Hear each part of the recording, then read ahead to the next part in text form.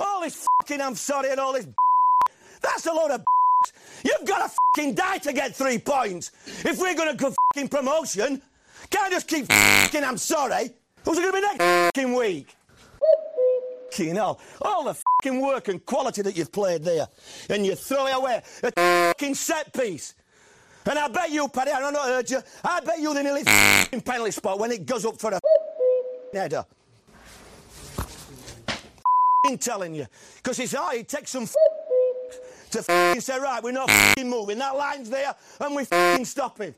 3 minutes to go. Oh, f***ing hell. Come on, let's get back in. Fucking stay there. And now, live from space, the 200% podcast with Football 365 Ian King and Edward Carter. Open wide for some soccer!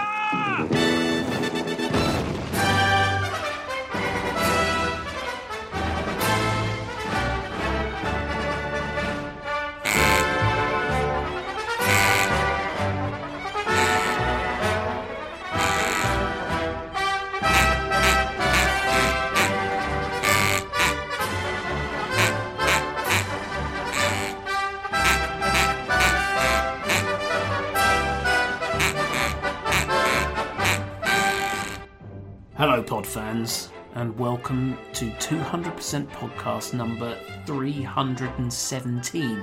Yep, 317. 317. Yeah, yes. I went on a bit of a wormhole about this number earlier on.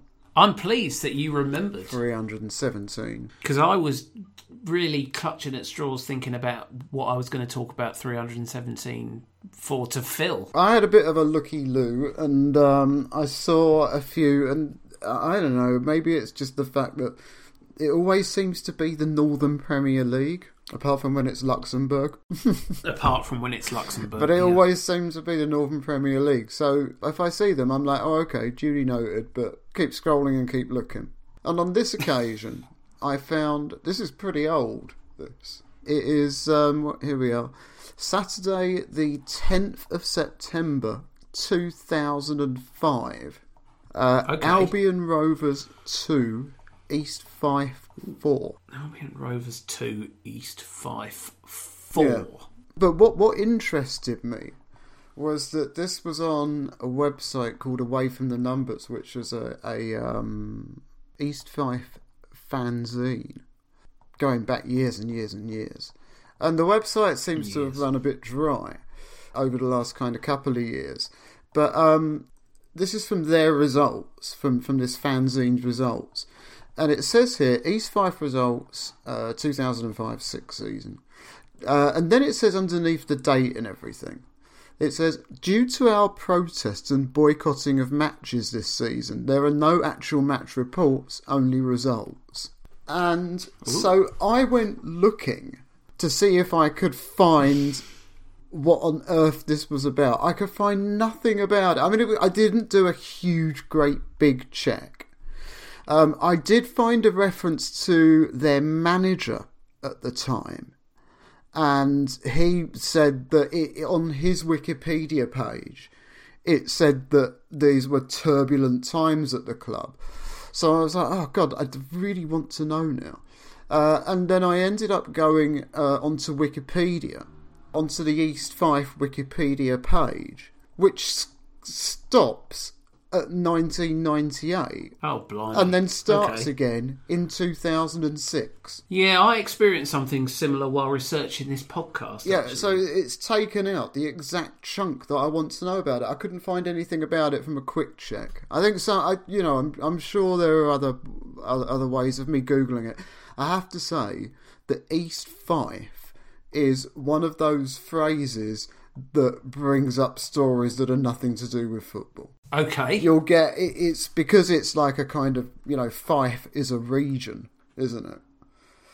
So yes. You'll get every news story in Fife in with your East Fife FC business. Yeah, they didn't think it through when they named East Fife Football Club, did they? Yeah. No foresight at all, these Victorians. Well, yeah, you could put it that way. I mean, I don't know where they're based. I'm not even certain. Melville, I think. All right, okay. Yeah. Fair enough. Well, I did have a look, and whatever this stuff was going on that they were protesting about, I think they're in the same division now that they were in then. I think that they should be protesting about not being in the same division as Forfar. Whenever they're not in the same division as Forfar, they should protest. Yeah, I don't know how... Because the possibility of a East Fife 4-4-5 football match always needs to Hasn't exist. it almost happened? I think it may have happened. You would know if it had happened recently because the entire internet would melt down. Oh, God, yeah. Under the weight of the Yeah, takes. so many takes. So many takes. Jesus. I can feel the heat from here. But anyway, none of what we're going to talk about today is about East Fife. Sorry, any East Fife fans who are listening. Maybe if you tell us what happened during those bizarre, mysterious and largely undocumented years, maybe we could dedicate an entire podcast to that. It's so weird. There's just these allusions to it. The unpleasantness. Yeah, the unpleasantness. It's been scrubbed from the Wikipedia page. I need to go and have a look at what edits have been made to it over the years. A period of time in East Fife's history known as the Visiting. They've got substantially more to say about East Fife in the 1920s than they've got in the in the first 5 years of this century. Well, don't ask me the way history works. What we're actually talking about today is Neil Warnock. Who's it going to be next fucking week? Fucking hell. The relentless schedule of league football having taken a international break, it allows us to slow down and reflect on one of the game's great characters who, since the last international break, passed the milestone of his 1,602nd match in charge as a professional football manager. And he also got sacked. Yeah. Which is a less significant milestone, particularly this year. Yeah, but he's very nearly 73. And... He's very nearly 73 years old, and we are now looking possibly at, could this be the end? The end of Warnock? What everyone has always said that they wanted for all of these years is finally, possibly happening. And everyone's really sad about it. I think that there's a possibility that it is. Having said that, I think the one thing that gets in the way of that is, does Neil Warnock want his final job to have been sacked? Well, possibly not. I mean, he does have form for this. Yeah. There are so many times when you look into his life, you'll see he, gets the boot from one club, and he'll say, "Well, now is a good time. I'm getting on a bit. I'm going to take a step back and really consider my options." And then it will say a month later he was in charge of Leeds United. Yeah. So if he turns up at a new club within this calendar year even, I probably wouldn't bat an eyelid. Oh, no, I wouldn't be surprised in the slightest. I think, if anything, I'd still be more surprised if he announced that he was retiring, on balance. There's not much in it, but I think that... on balance I would be more... Because I just don't know that he's got it in him, but... No. I mean, we've obviously been watching that Neil Warnock documentary that's on YouTube, which is a fabulous thing. And it's called Warnock. And one thing that I found very interesting about him was the way in which he compartmentalises his life. Very much so, yeah. Everything is done in a specific zone and a specific area. So when he's at work, he's Neil Warnock. And then when he's in the dressing room at half-time, he's a subdivision of that. He's angry Neil Warnock. You've got to fucking die to get 3 points! And then he goes out onto the pitch and he's on the touchline and he's touchline Neil Warnock. We're away from home, that's the fucking difference. We're in London. That's the fucking difference. Hey, we're in London, aren't we? And they're broadly the same, and they're broadly very angry. But each one of them is I don't want to say a performance, because I don't think that any of them are fake. I think they're all parts of his personality. Yeah. But then you have to have that conversation, I guess, about how much of it is his as a total. Does all of that only add up to 5%? Well, it's difficult to say. You can't say, can you? And he very famously, of course, lives in Cornwall and has done ever since he managed Plymouth in the late 1990s. And if there's ever a brilliant way for a football manager to compartmentalise their life, it's by living in the only county in the UK that's never had a professional football league club. Yeah, but he gets home in the evening and just throws it off. Yeah. And I think, even his wife kind of said that there might be one or two occasions when they've really lost badly or something like that, and he could be a bit touchy, but, it's... People have mood swings because of work. Yeah. People have... Football managers aren't the only people in the world who have a bad day. I think, I think that the idea that Neil Warnock is this sort of swivel-eyed, official baiting maniac with an obsessive need to bear grudges would probably be fascinated to see him tootling about on his tractor, happy as Larry, playing with his kids in Cornwall. Well, I thought the really telling bit of that documentary was his rant at them after they lost that match and that blew their final chance of making the playoffs. And it's a fine rant. And he was going on, and I understood immediately where he was coming from. I'll just have to make sure it don't fucking happen again, because I tell you now, I'm fucking more determined than ever. I'll look at you now. I'll have a chat with all of you next week. Before you start flying off to fucking Mallorca and all these other places, eh? I'll have a chat about the fucking game. About your game, last few months, last few weeks. Fucking character. Fucking hell, some of you. I'll stick up for you lot every fucking week in press.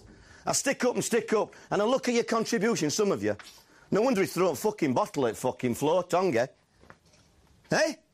It's waited fucking 9 months for that. A bit of fucking aggression. Fucking hell. You blame everything. Blame me, blame fucking pitch, ref, system, tactics. You want to have a look at your fucking self, some of you, in the fucking mirror. Because there's some of you lot that could have done fucking better and we should have been up there. And you're fucking also around, you're happy. You fucking be off flying away next fucking week. It doesn't hurt you. You're fucking picking a wage up. Because although he compartmentalises his life, he gives it fucking everything. Oh, yeah, it's an absolutely intense advocacy for his players, the fans, and whatever club he is currently at. And he especially Sheffield United. Especially Sheffield United. And if he expects that from the people that he, ultimately pays a lot of money to. Because this is back in a day when the managers really were kind of hands-on with sorting out the new players. It's not, it wasn't all done by sporting directors and agents and what have you then. And I think that he expects that level of commitment. And if he's not shown it, if other people aren't giving as much as he's giving, then I think he takes that as a personal affront. He's fascinating, man. And I have to say that I love him very much. I think he's great. In terms of his managerial nous, his tactical style, and so on, I think the sort of players who you would expect to rise to the top in Neil Warnock's estimations, from listening to the rants in the documentary Warnock, do fill the Neil Warnock super team that I assembled this afternoon. The basis of the Neil Warnock super team is that I wanted it to balance positions, being actually a balanced football team, one. I wanted it to comprise the players that he's played the most, and I wanted it to comprise the players that he has had at the most clubs. This Warnock team, then, is it what's it built for? Well, it is built, as I say, I gave some thought to the idea of it being a functional football team in terms of players and where they would be on a field. So, unfortunately, there are some players who missed out because there were a disproportionately high number of central midfielders. Right. Nick Montgomery played 214 games for Neil Warnock, Right. all at Sheffield United, and he doesn't make the team. Ditto his Sheffield United colleague Rob Kozluck, Okay. 154. But I thought it was an interesting team because it seems there's not a lot of flair in it, because I don't think that Neil Warnock particularly trusts flair. I think this is a full-on, functional, reliable, no shirking, and, if needs be, shithousing team. Okay. You know, it needs to be the sort of team who are reliable, no nonsense, and if everything kicks off, will be willing to stick a boot in. Right. Okay. Fair enough. That was the Neil Warnock style, I think, Okay. at the end of the day. And I think it is reflected in most of this team. In goal, if you don't know the identity of this goalkeeper, then I'm afraid you don't know Neil Warnock. Yeah. It's Paddy Kenny. It had to be. That's the only one that I would say with absolute certainty. It's Paddy Kenny. He's the Neil Warnock of goalkeepers. 316 appearances for Neil Warnock, which is 20% of all of Neil Warnock's games as a manager. Yeah, I mean, it was. He was. Presumably they were all both with Sheffield United. No, they played with Neil Warnock at 4 teams. Sheffield United. Was it across 4? That's yeah. Sheffield then. United, Leeds, QPR, and Rotherham. All right, so yeah, he was his goalkeeper. He was his goalkeeper. Goalkeeper, my goalkeeper. Yeah, exactly. Right back, Lee Peltier. Okay. Played with Neil Warnock at Leeds, where he was his captain. Cardiff, where again he was his captain. And at Middlesbrough. Left back. Yeah. If he's twice captain, he's got to go in, hasn't he? Yeah. Left back, Clint Hill. Right, Played with Neil Warnock at Palace and QPR, 170 games. Centre backs, Chris Morgan, the recipient of the most famous rant in the Warnock film, who was his captain at Sheffield United. Phil Jagielka is the other centre back. Yeah. 267 times he played for Neil Warnock, all at Sheffield United. You know, I'm calling it. Jagielka's the flair player of the team. Well, you're probably not far wrong. Yeah, I know, I'm right. We've got a three-man central midfield unit, which I think it's no nonsense. Sean Derry, Michael Brown, and Michael Tong. Michael Tong played the second most games for Neil Warnock after Paddy Kenny, 271 times at Sheffield United and Leeds. That is a lot. Michael Brown, obviously, is a little bit more cultured, played for Spurs, as you well know. Yeah. And Sean briefly and occasionally. Sean Derry played with Neil Warnock in 3 teams: Sheffield United, Palace, and QPR. I believe he might have been the captain of the QPR team that Neil Warnock won the championship with. Right midfield, Chris Billy. Right. Now, Chris Billy's a bit more of one from the early days of Neil Warnock, but he played for Neil Warnock at Huddersfield and then followed him to Plymouth and Bury. Okay.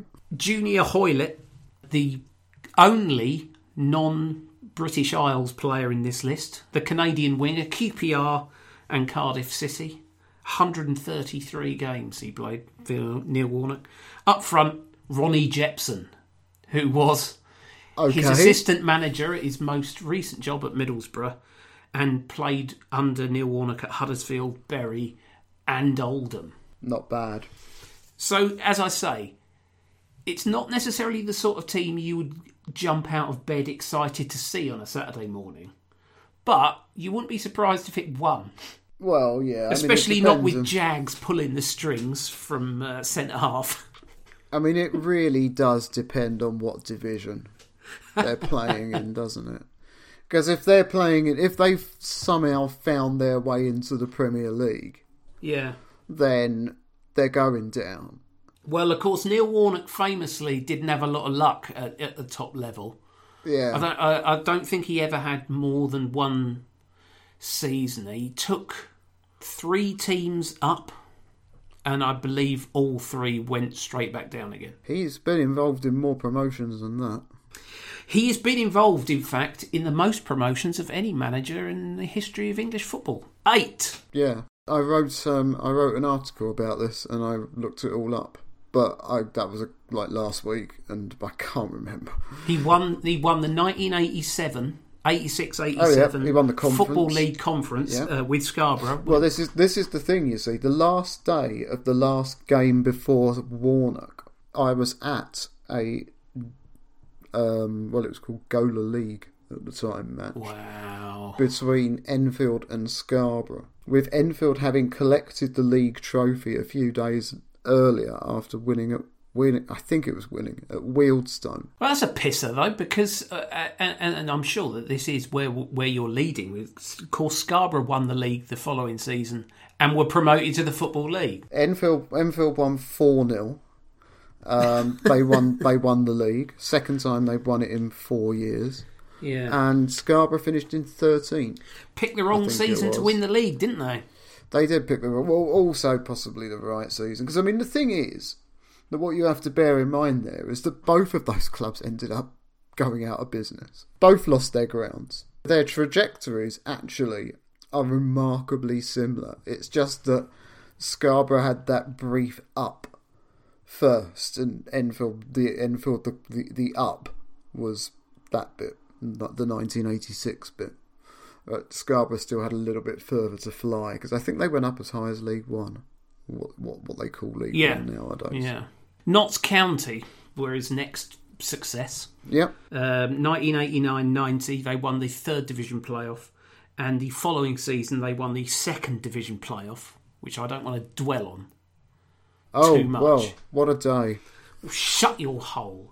What a day! What a day that was. Anyway, of course, Brighton got relegated out of the 2nd Division the following season, so God alone knows what would have happened to them if they got promoted. If they'd been playing Premier League football, there's no way that those Archer and Bellotti would have sold the ground. Well, no, possibly not. No fucking way whatsoever. They wouldn't have been playing Premier League football, though, would they? Because they'd have been. Because if they'd gone up in 91-92, yeah.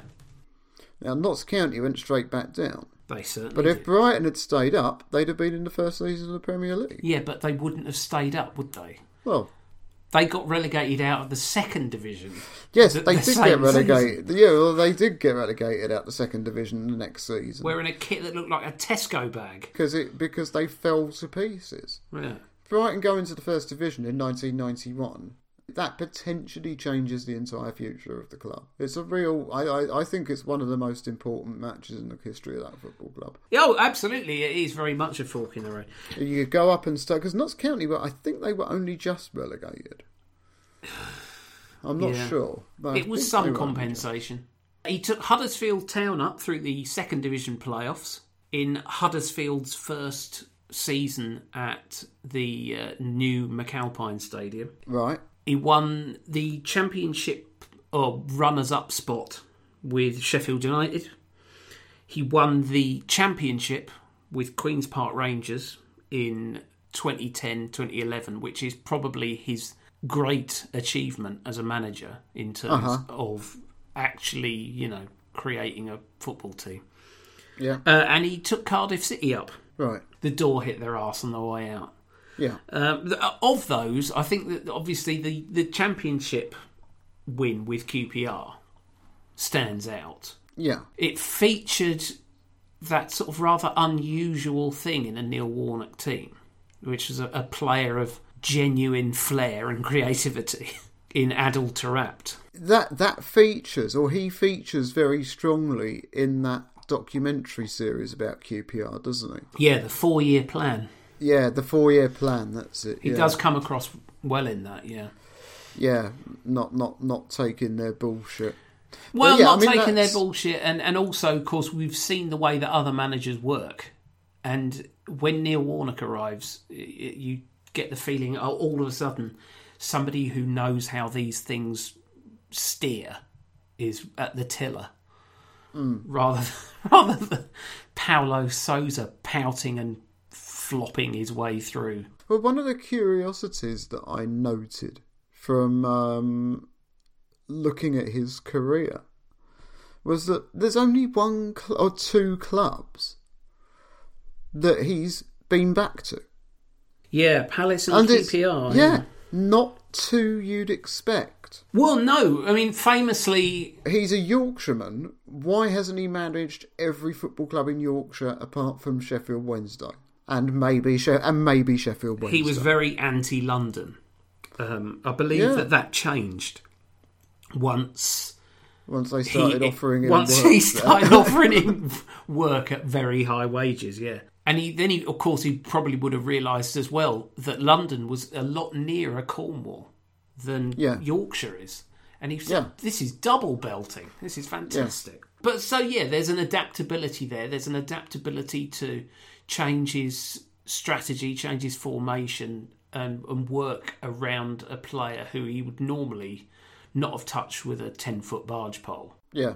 It is interesting that he hasn't managed every team in Yorkshire apart from Sheffield Wednesday. He did play for and manage only one club, which is Rotherham. So there's another Yorkshire club. Mm. And Huddersfield and Leeds. But, that's... And, of course, Scarborough, RIP. But, there's still some telling discrepancies. I wouldn't be surprised if Neil Warnock ended up managing Sheffield Wednesday one day.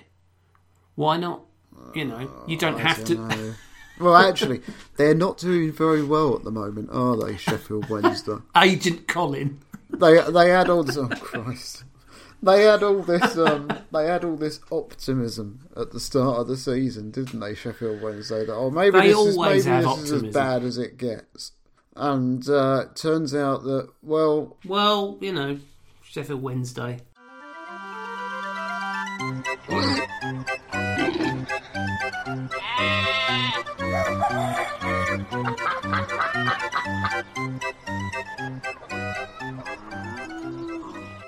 Speaking of Sheffield Wednesday, I think that's a good jumping off point to move into some of the controversies of the Neil Warnock's career, because there have been many, and he has been the pantomime villain of English football, more or less throughout my time following the game. Yeah. People don't particularly like the muscularity of his football and his teams. But what really winds people up, I think, is this obsessive need to bear grudges and be snarky and snippy and make incendiary remarks about officials. Yeah, it feels as though these are just things that he has to do, almost like it's not a decision that's within his control. Well, even after his most recent sacking, your own august organisation, Football 365, ran a piece which featured an interview with Neil Warnock, and he had listed his top Premier League managers of all time and put Alex Ferguson fourth. Now, the thing about that is pure Neil Warnock. Because he's playing to the gallery, isn't he? Why not?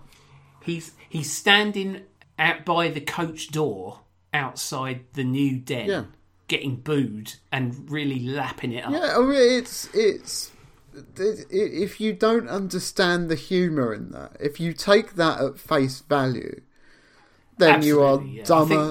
Then there's only one idiot. That's the disconnect. I think. And it's not Neil Warnock. Oh, it's a character. He's far smarter than anyone he's ever wound up. Yeah, and to be fair, right? Because I think you have to be even-handed about this. I have absolutely no doubt whatsoever that he is really fucking hard work. Oh.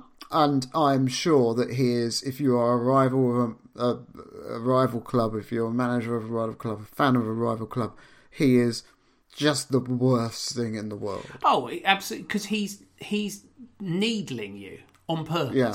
And there's nothing... It's pretty but low, like I say, I don't think I genuinely don't think he can control that. Oh no, I think I think it's like, you know, I don't want to say it's like Tourette's or anything like that, because it's obviously nothing like that. No. But he has a need. So in don't him you? Yeah, don't you ever get that feeling? I get it sometimes. Oh, absolutely. I mean, in fact, I'm as bad as Neil Warnock. Yeah, I can go through phases where I will think about it so hard that I will consciously think, you're going to say this, and it's a really stupid thing to say. The thing about... Stop it. Yeah, well, Stop it. And it's like a final one. And it's really, thankfully, very, very, very infrequent that I actually do, that it actually squirts out. What Neil Warnock has realised is that we're all Neil Warnock, but only he's got the sus to know where the stopcock is, know where you can turn it on and off. Yeah. I was listening to... it's about 10 years ago, easily. I was listening to Danny Baker on Radio 5, so you can tell how long ago it was. And Neil Warnock was his guest. And Neil Warnock just came across as the most charming, funny, connected, together person. I left listening to that interview thinking, English football's lucky to have somebody like Neil Warnock. Now, of course, the fact of the matter is that later that day, he could easily have done something that really, really pissed me off. I can't remember. Because there have been, and you can't, because occasionally, even if you're doing it out of affectation, almost, or as an unconscious tick even, you are going to occasionally cross the line over a long career in the spotlight. Yeah. Chief amongst this is the Battle of Bramall Lane. Yeah. And this is why Sheffield Wednesday was the ideal jumping off point. Gary Megson was in the running for the Sheffield United job when Neil Warnock was given it in 1999. Gary Megson was, I believe, discounted because of his Sheffield Wednesday connections. But already there, you've got bad blood. And then George Santos, the Sheffield United player, was injured by Andy Johnson, who was then playing for Nottingham Forest. Okay. Andy Johnson then signs for West Brom. Right. George Santos goes onto the pitch as a second half substitute. Yeah. And immediately goes over the top in the most agricultural challenge that you will ever see. Yeah. In the ensuing melee, Patrick Suffo headbutts Derek McInnes. Yeah. Sheffield United, by this point, have had 3 players sent off. Their goalkeeper having been sent off for handling outside his box in the first half.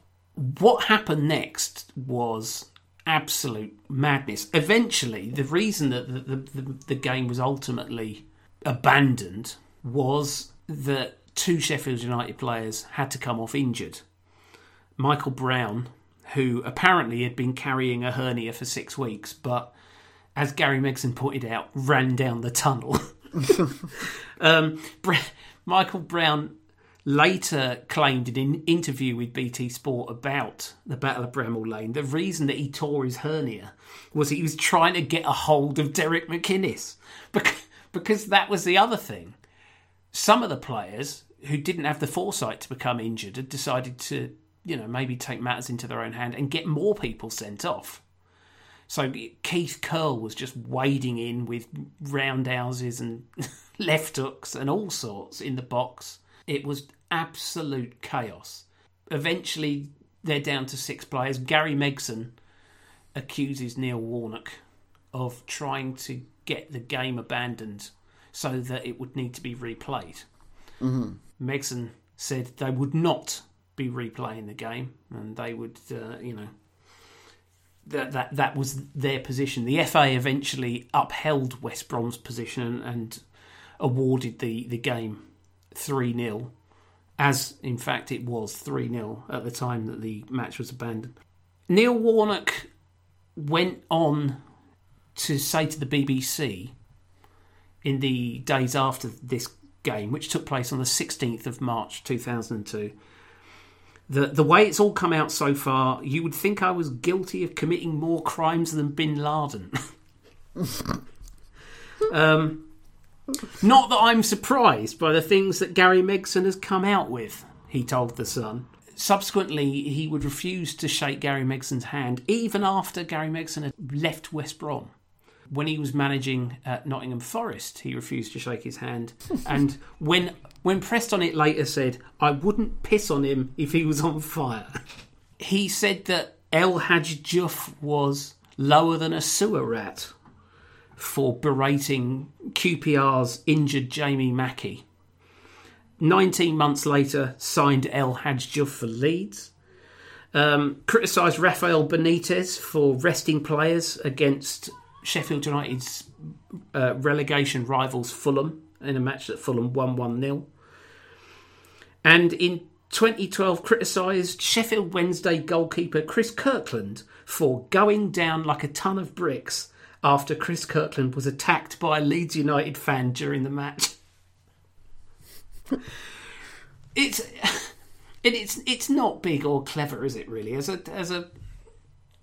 charge sheet. I mean, the Battle of Bramall Lane's pretty bad. I don't think that he set out to do it, but when it developed into what it did, I can't think that he was in any way not for stirring the pot a bit more and seeing what happened. And then, foot in mouth.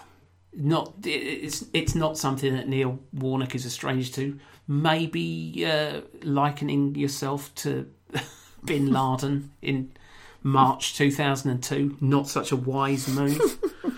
Maybe criticising a goalkeeper for going down too easy when one of your fans has jumped onto the pitch and leathered him is, missing the point, rather. Yeah. But at the same time, at a distance, they are all very funny, aren't they?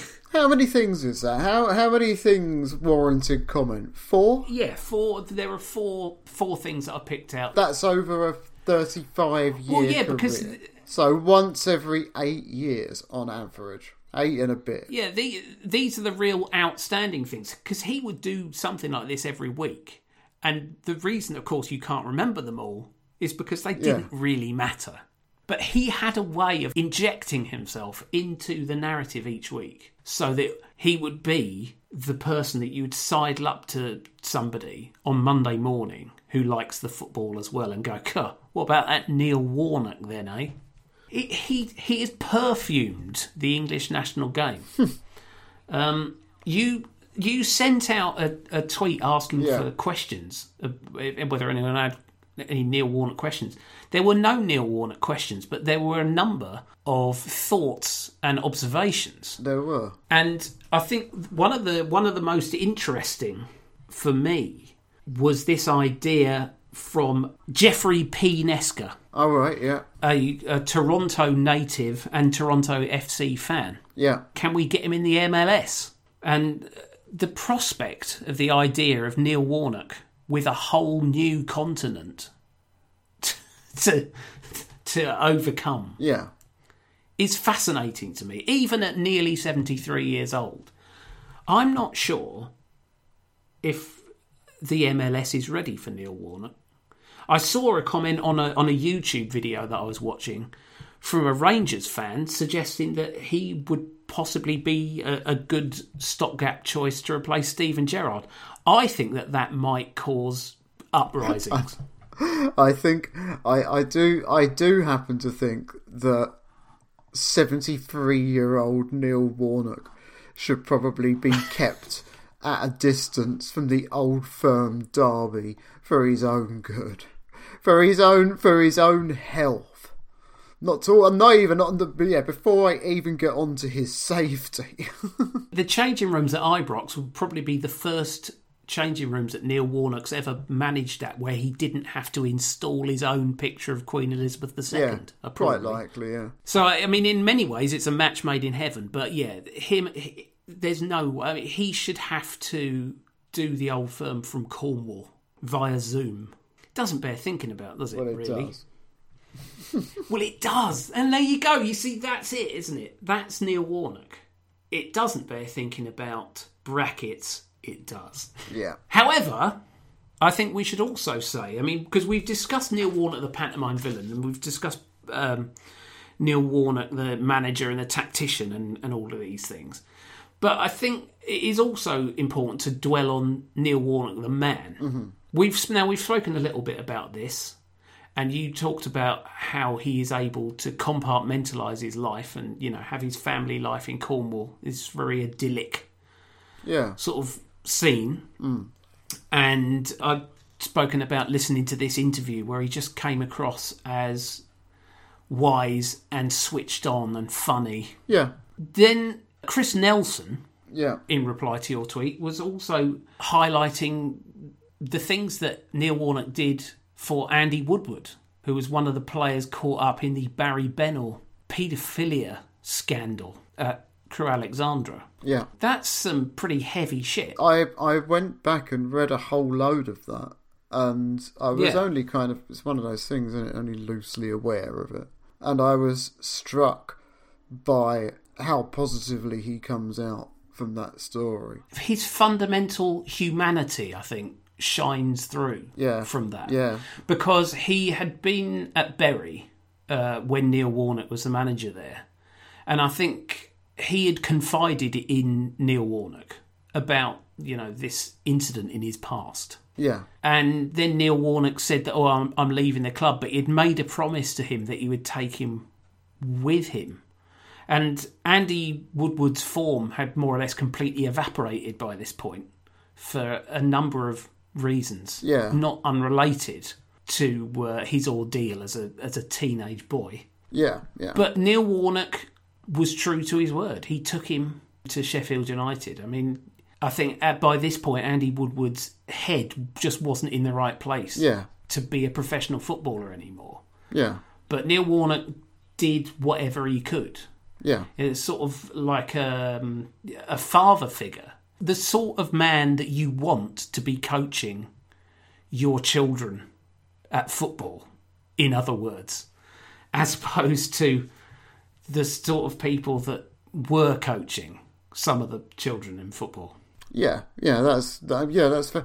I mean, that's what comes across, because he says that there's only two managers in his entire career that believed him, and that was Stan Tennant at Bury and Neil Warnock. Yeah, who was his successor. And it does bring out that side to him, which was touched upon in that documentary as well, you know, about the family life. I see nothing particular to think that his family shouldn't have a good life with him. Yeah, I am interested to know whether or not he uses the same sort of motivational technique with his children, you know, about doing their homework or tidying their room, as he did with his Sheffield United players, because obviously it's the same basic statement of advocacy and love, isn't it? It's wanting the best for these people. Yeah. And trying to get the best out of them all.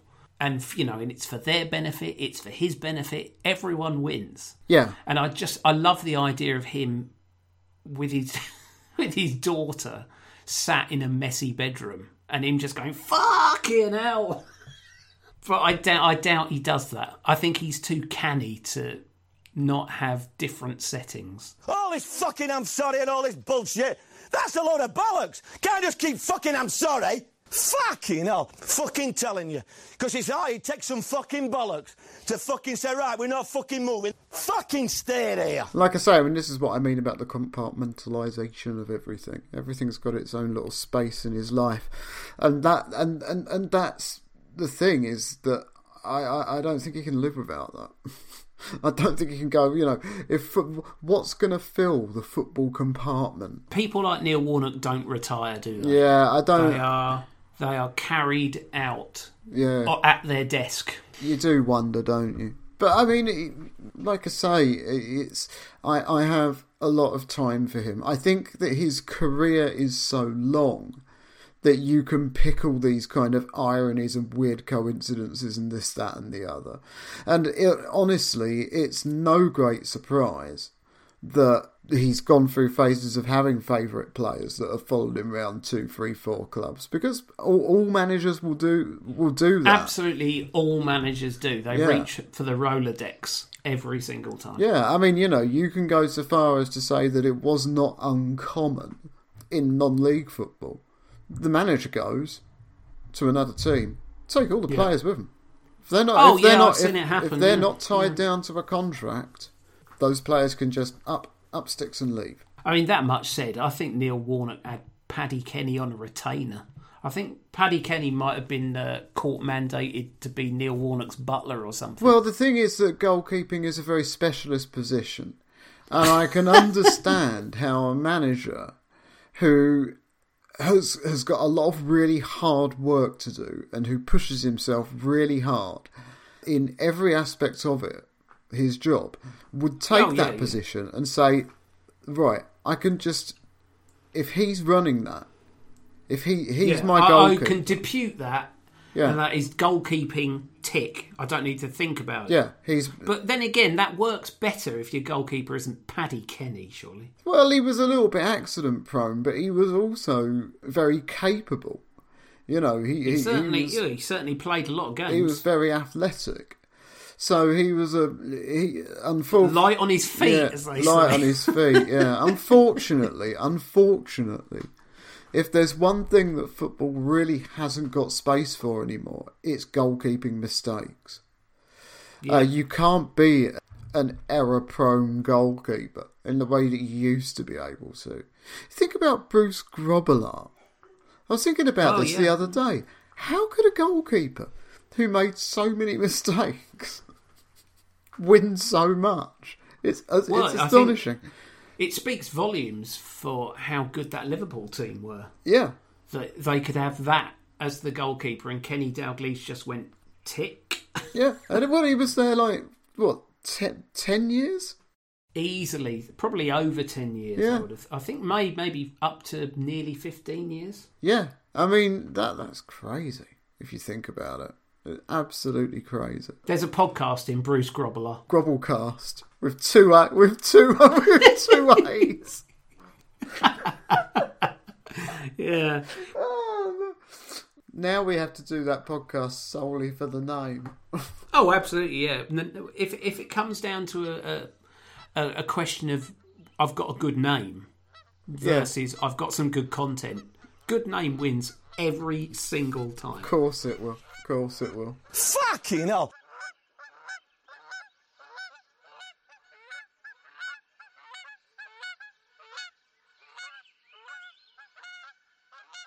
Neil Warnock was a winger as a player, played 327 games, scored 36 goals.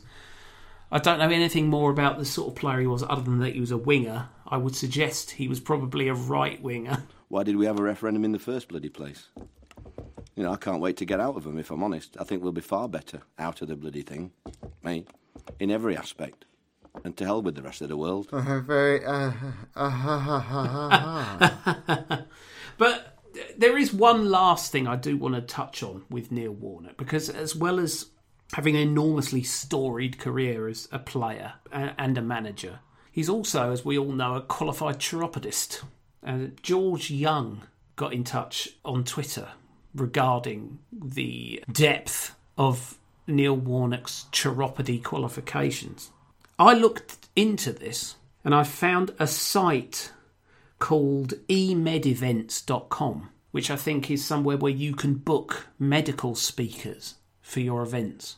And he's got a page on there which describes him as Professor of Podiatry, Neil Warnock. Nice. 3 years study, and then 8 years practice, plus domiciliary work in departmental stores in and around Sheffield. Yeah, I'm not surprised, but I know I did know that he took that career very seriously. His speciality was ingrown toenails. Yeah, apparently. That's some multi-talented shit you got going on there. Well, apparently the key is to cut them square across. Mm-hmm. But, I mean, I'm a very visual person, and somebody just saying that to me could end in absolute disaster. I've never had any ingrown toenail problems, personally. I think people who have ingrown toenails have just got unruly feet. Okay. That's my view. Have you ever had an ingrown toenail? Hello, Robo fans. Robot here, once again. At this point in the podcast, things got a little out of hand. So here is your trigger warning. If you don't like toenail chat or monkey foot chat, we advise skipping ahead by about 5 minutes. No, I haven't. And you've played a lot of football. I had my toenails fall off once. Oh, yes, you had hand, foot, and mouth. No. That's the second time it happened. The first time it happened. Hang on, you've had it happen more than once. Yeah. When I was in my 20s, I was about probably 25, something like that. It was playing football. That's what it was. Okay. It was a They must have been some tight boots. It was a very wet season. And what was this, trench foot? And no, it wasn't. It was my boots weren't quite waterproof. They weren't quite watertight, and so my feet were getting soaking wet every Saturday. And I ended up, I had the internet by this point, so I was able to look it up. And even then, back in the rudimentary days of the internet, I was able to get an answer that no, this is commonplace for people who play sports. And sure enough, they all grew back, identical to before.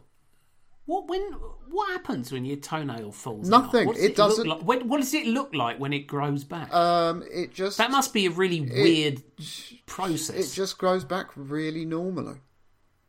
You know, fair enough. Because that's the thing. You see, when I realised that it was happening, I was freaking out a little bit. Like, what the hell's going on? Is this normal? I think that's fair enough, because yeah. what happened in the first place is that they would kind of like they would be held on at the side. Oh my you know, so you're thinking, oh shit! Look, there's going to come a point where I'm going to have to rip this because it's just going to be unbearable. Yeah. Oh, that is. Oh God. Right. Dear me. Okay. Yeah. So I did the first one. God. Nothing. No pain. No bleeding. No pain. Nothing. Wow. It almost peeled off. And so I was like, right, okay, the rest of these are fucking going. So I got rid of the rest. So the lot came off. They were all like that. So the lot came off, and I've had some bandages on my feet for a week or so, just to make sure that nothing nasty got into like where the nail comes out, Almighty. because that was still the nail bed, as they say. the nail bed, to make sure that didn't get any damage done to it, and the nail started coming back through. Yep. And soon enough, back looking exactly as they did before. Yeah. And then they all fell out again when you got hand, foot and mouth.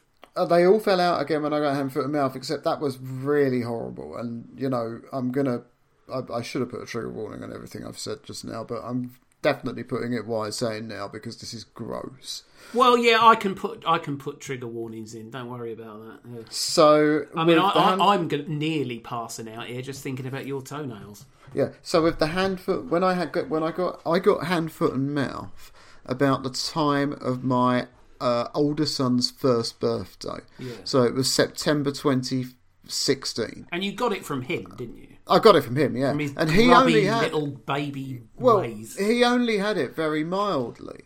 And normally it's milder in adults than it is in kids. Oh, Lord. And so it just started and it was horrible. I mean, fortunately, I didn't get... You can get like blisters in your throat and stuff. I do vaguely remember it, but I was staying away from you when you were at your worst. Yeah. Because I was basically treating you like you were a leper. Yeah, no, that was fair. That was fine. Mine was all around, but mine was all like on my feet and my hands, mostly, and not too much on my mouth. I'd never, ever heard of this affliction before, and just learning about it at the time was terrifying. But the thing is, but the fingernails started to come off. But the new ones started growing back underneath them. Oh. Okay. I could look at the end. Looking at the end of them, and you'd see two nails, one underneath the other one. And then eventually, exactly the same thing happened with those as happened with the toenails years ago. They just peeled off. It's really weird. You'd expect that to really hurt, wouldn't you? Well, yeah, I suppose so. But of course, obviously, like most keratinous material on the body, it is dead. Yeah. So The only reason it would hurt is if it was still sort of attached to anything that's got a pulse. But I think that by that point, the toenails had gone, fuck it. Yeah. It's like I say, that's something that has happened to me, like, you know. That is extraordinary. Well, of course, I also lost a fingernail once. Oh, God. Well, a thumbnail, actually. That's when I broke my thumb. Well, yeah, I mean, obviously, yeah. And the nail came off. But the thing is, injury, yeah, but the thing about that is that the nail did grow back differently and has always looked different to me since. Yeah, it's got an eye in it. No, it's just a slightly different shape. It used to be absolutely identical to my left fingernail, and ever since then it's been slightly different, and I can't even tell you exactly how. Oh my God. From looking at it, I can see it. It's the weirdest thing. You've spent hours just staring at it, haven't you? Not hours. Not hours, but sometimes I will just look at it and go, huh, and I'll hold the other one up to it and go, oh yeah. Because, it's not like I can do anything about it. Well, no, this is the way of life. You know, you think, oh, how would I deal with that? You just deal with it, and that's the way. So, this podcast is dedicated to everyone who's just dealing with something right now, and also Neil Warnock. Yeah, so there you go. He'll be back. He can't leave us. He'll be back. I think that a lot of people don't understand what a horrible environment professional football is, and that Neil Warnock shouting at his players like that, like they're pieces of shit, is at the tame end of the spectrum, in all likelihood, in comparison with what was going on in the dressing room at some clubs. Oh, I'm sure. And actually, even within his rants, there is a good cop, bad cop element at play. They are the rants of a disappointed father, rather than a military sergeant major or drill sergeant. But then again, even the drill sergeant would claim that he's doing it for their own benefit. But, yeah. That's for him and his God to decide. Yeah, I have no disagreement with him whatsoever. And in recent years, I've come to enjoy him more and more. He's certainly become more self-aware. I had comments on Twitter earlier. Mark M, you know him. I do. Friend of the podcast. I'm not a Warnock fan, but kind of guy. I think, that's a reasonable position. 2000's column in the Saturday Independent newspaper on a manager's life, mostly at Palace, on and off field, was delightful and very insightful. He starred and a half in the QPR documentary 4-Year Plan, and he disliked Graham Poll. Well, yeah, I think all of the comments and reminiscences were very interesting and spoke of overwhelming, I think, affection for, if not the man, then at least for the character and what he's brought to the game. I mean, the thing is that I guess what it comes down to is whether you think it matters. Ultimately, yes. I don't think that any of this matters. No. I don't think that football matters. No. Well, actually, I think something slightly more sophisticated than that. I think that it matters because it matters. And so it's this weird self-perpetuating industry. If you think about it, it's really strange, isn't it? Yeah, it matters because it matters. It matters because it matters. Once you've exited the self-referential reality tunnel that is football mattering, it doesn't matter in the least. Yeah. But once you step back into that wind tunnel, that forever blasting wind tunnel, it's all you can think about. Yeah, it's like I've always had sort of partners and girlfriends who have no interest in football whatsoever. None at all. I think that's a very wise move. Well, the thing is that would never be part of my selection process. like I've ever had a selection process. Yeah, his selection process is women who don't mind when my toenails fall off. That's your selection process. Basically, yeah. But But no, it's not something that I take into consideration. There probably are men out there who would, only consider a romantic partner if that person was into football. Yeah, there are probably. So it's not part of that. It's not part of that choice. So, and I don't know how I'd deal with it if I did. I don't know.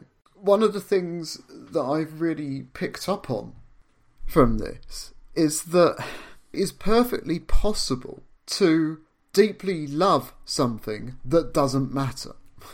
It doesn't. The fact that it doesn't matter doesn't invalidate it. And the thing is that I think a lot of people in football, a lot of people are the same way as me.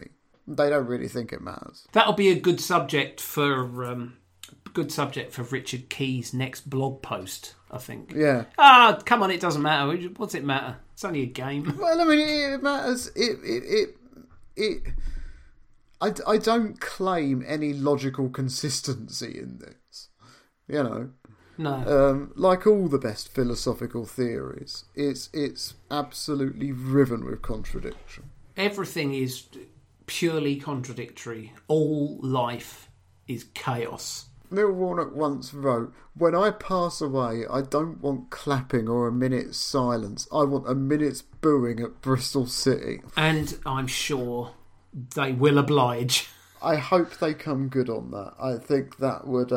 It'll be difficult, though, I think, because I think that a lot of people will be very genuinely upset and moved. You might need to back it off, because otherwise it could get a bit lachrymose. I'm not a fanboy. I don't get fanboy about anything in football, really, But I like him, and I think his faults are pretty funny, and...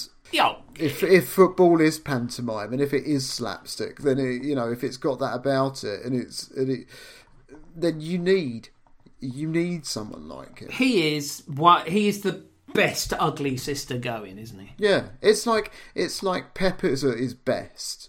Yeah, when he's throwing his hands and fingers around because of the number of handballs that haven't been given to his team or whatever. They're all at their best when they're doing that, and Neil Warnock is like that more than most. Yeah, and while he might not be as bald as Pep, he's got 2 fewer eyebrows. He has got 0 eyebrows. He's the Pep of eyebrows. That's a concern to me. I mean, I've never normally, as men get older, their eyebrows become uncontrollably bushy. I don't know who you could possibly be referring to there. Well, I'm referring to most older men. Okay. I felt seen. Neil Warnock's eyebrows seem to be doing the absolute opposite thing. And it concerns me. He's Pep Guardiola, isn't he? So there's nothing going on there at all. I'd never even noticed that. It's been happening ever so slowly. They've slowly eroded over a number of years. I mean, watching back some Neil Warnock stuff on YouTube, it's been an interesting and instructive journey in the recession of one man's eyebrows. Do you think they fell out with stress? Well, that's where the stress of the job manifested itself. Maybe, but the only time you've ever seen anybody's eyebrows fall out like that, if all of their hair has fallen out. And if all of his hair's fallen out, then what he's got as his head hair is a wig. And who's buying that wig? That's not a wig. No one's buying that as a wig. I mean, I'm interested in the idea that... Because he's... I don't know whether he's mellowed, but he's kind of changed a little bit this last few years, hasn't he? Oh, yeah, as you'd expect. I don't think he takes it all quite as personally this last few years as he did in... the early part of this century or the 1990s or whatever. I can't help but notice that period of relative Zen Warnock might coincide with the disappearance of his eyebrows. And if that explains that, then I think we may have an explanation as to why Pep Guardiola is the best coach in the world now. It's the old Samson thing, isn't it? It's Samson in reverse. Yeah. They've gained strength.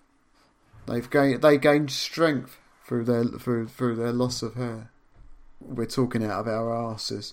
Well, yeah, speaking of hairy things. Right, that's us done for this week. We'll be back again same time next week. You can catch me at TWRHT, Twoot, or you can catch him at 200% podcast. Yeah, or 200% pod. Oh, is that what it is? Yeah. Oh, well. Yeah, that. One day I might change it. I'll see if I can change it to 200% podcast and see if all of a sudden I gain 500 followers. I might sign up to it. I might register the other one. Oh, well, yeah, you should. I reckon you would probably end up with a lot more followers. Run it as a Black Ops organisation. We'll be back again same time next week. Thanks very much for listening. Goodbye.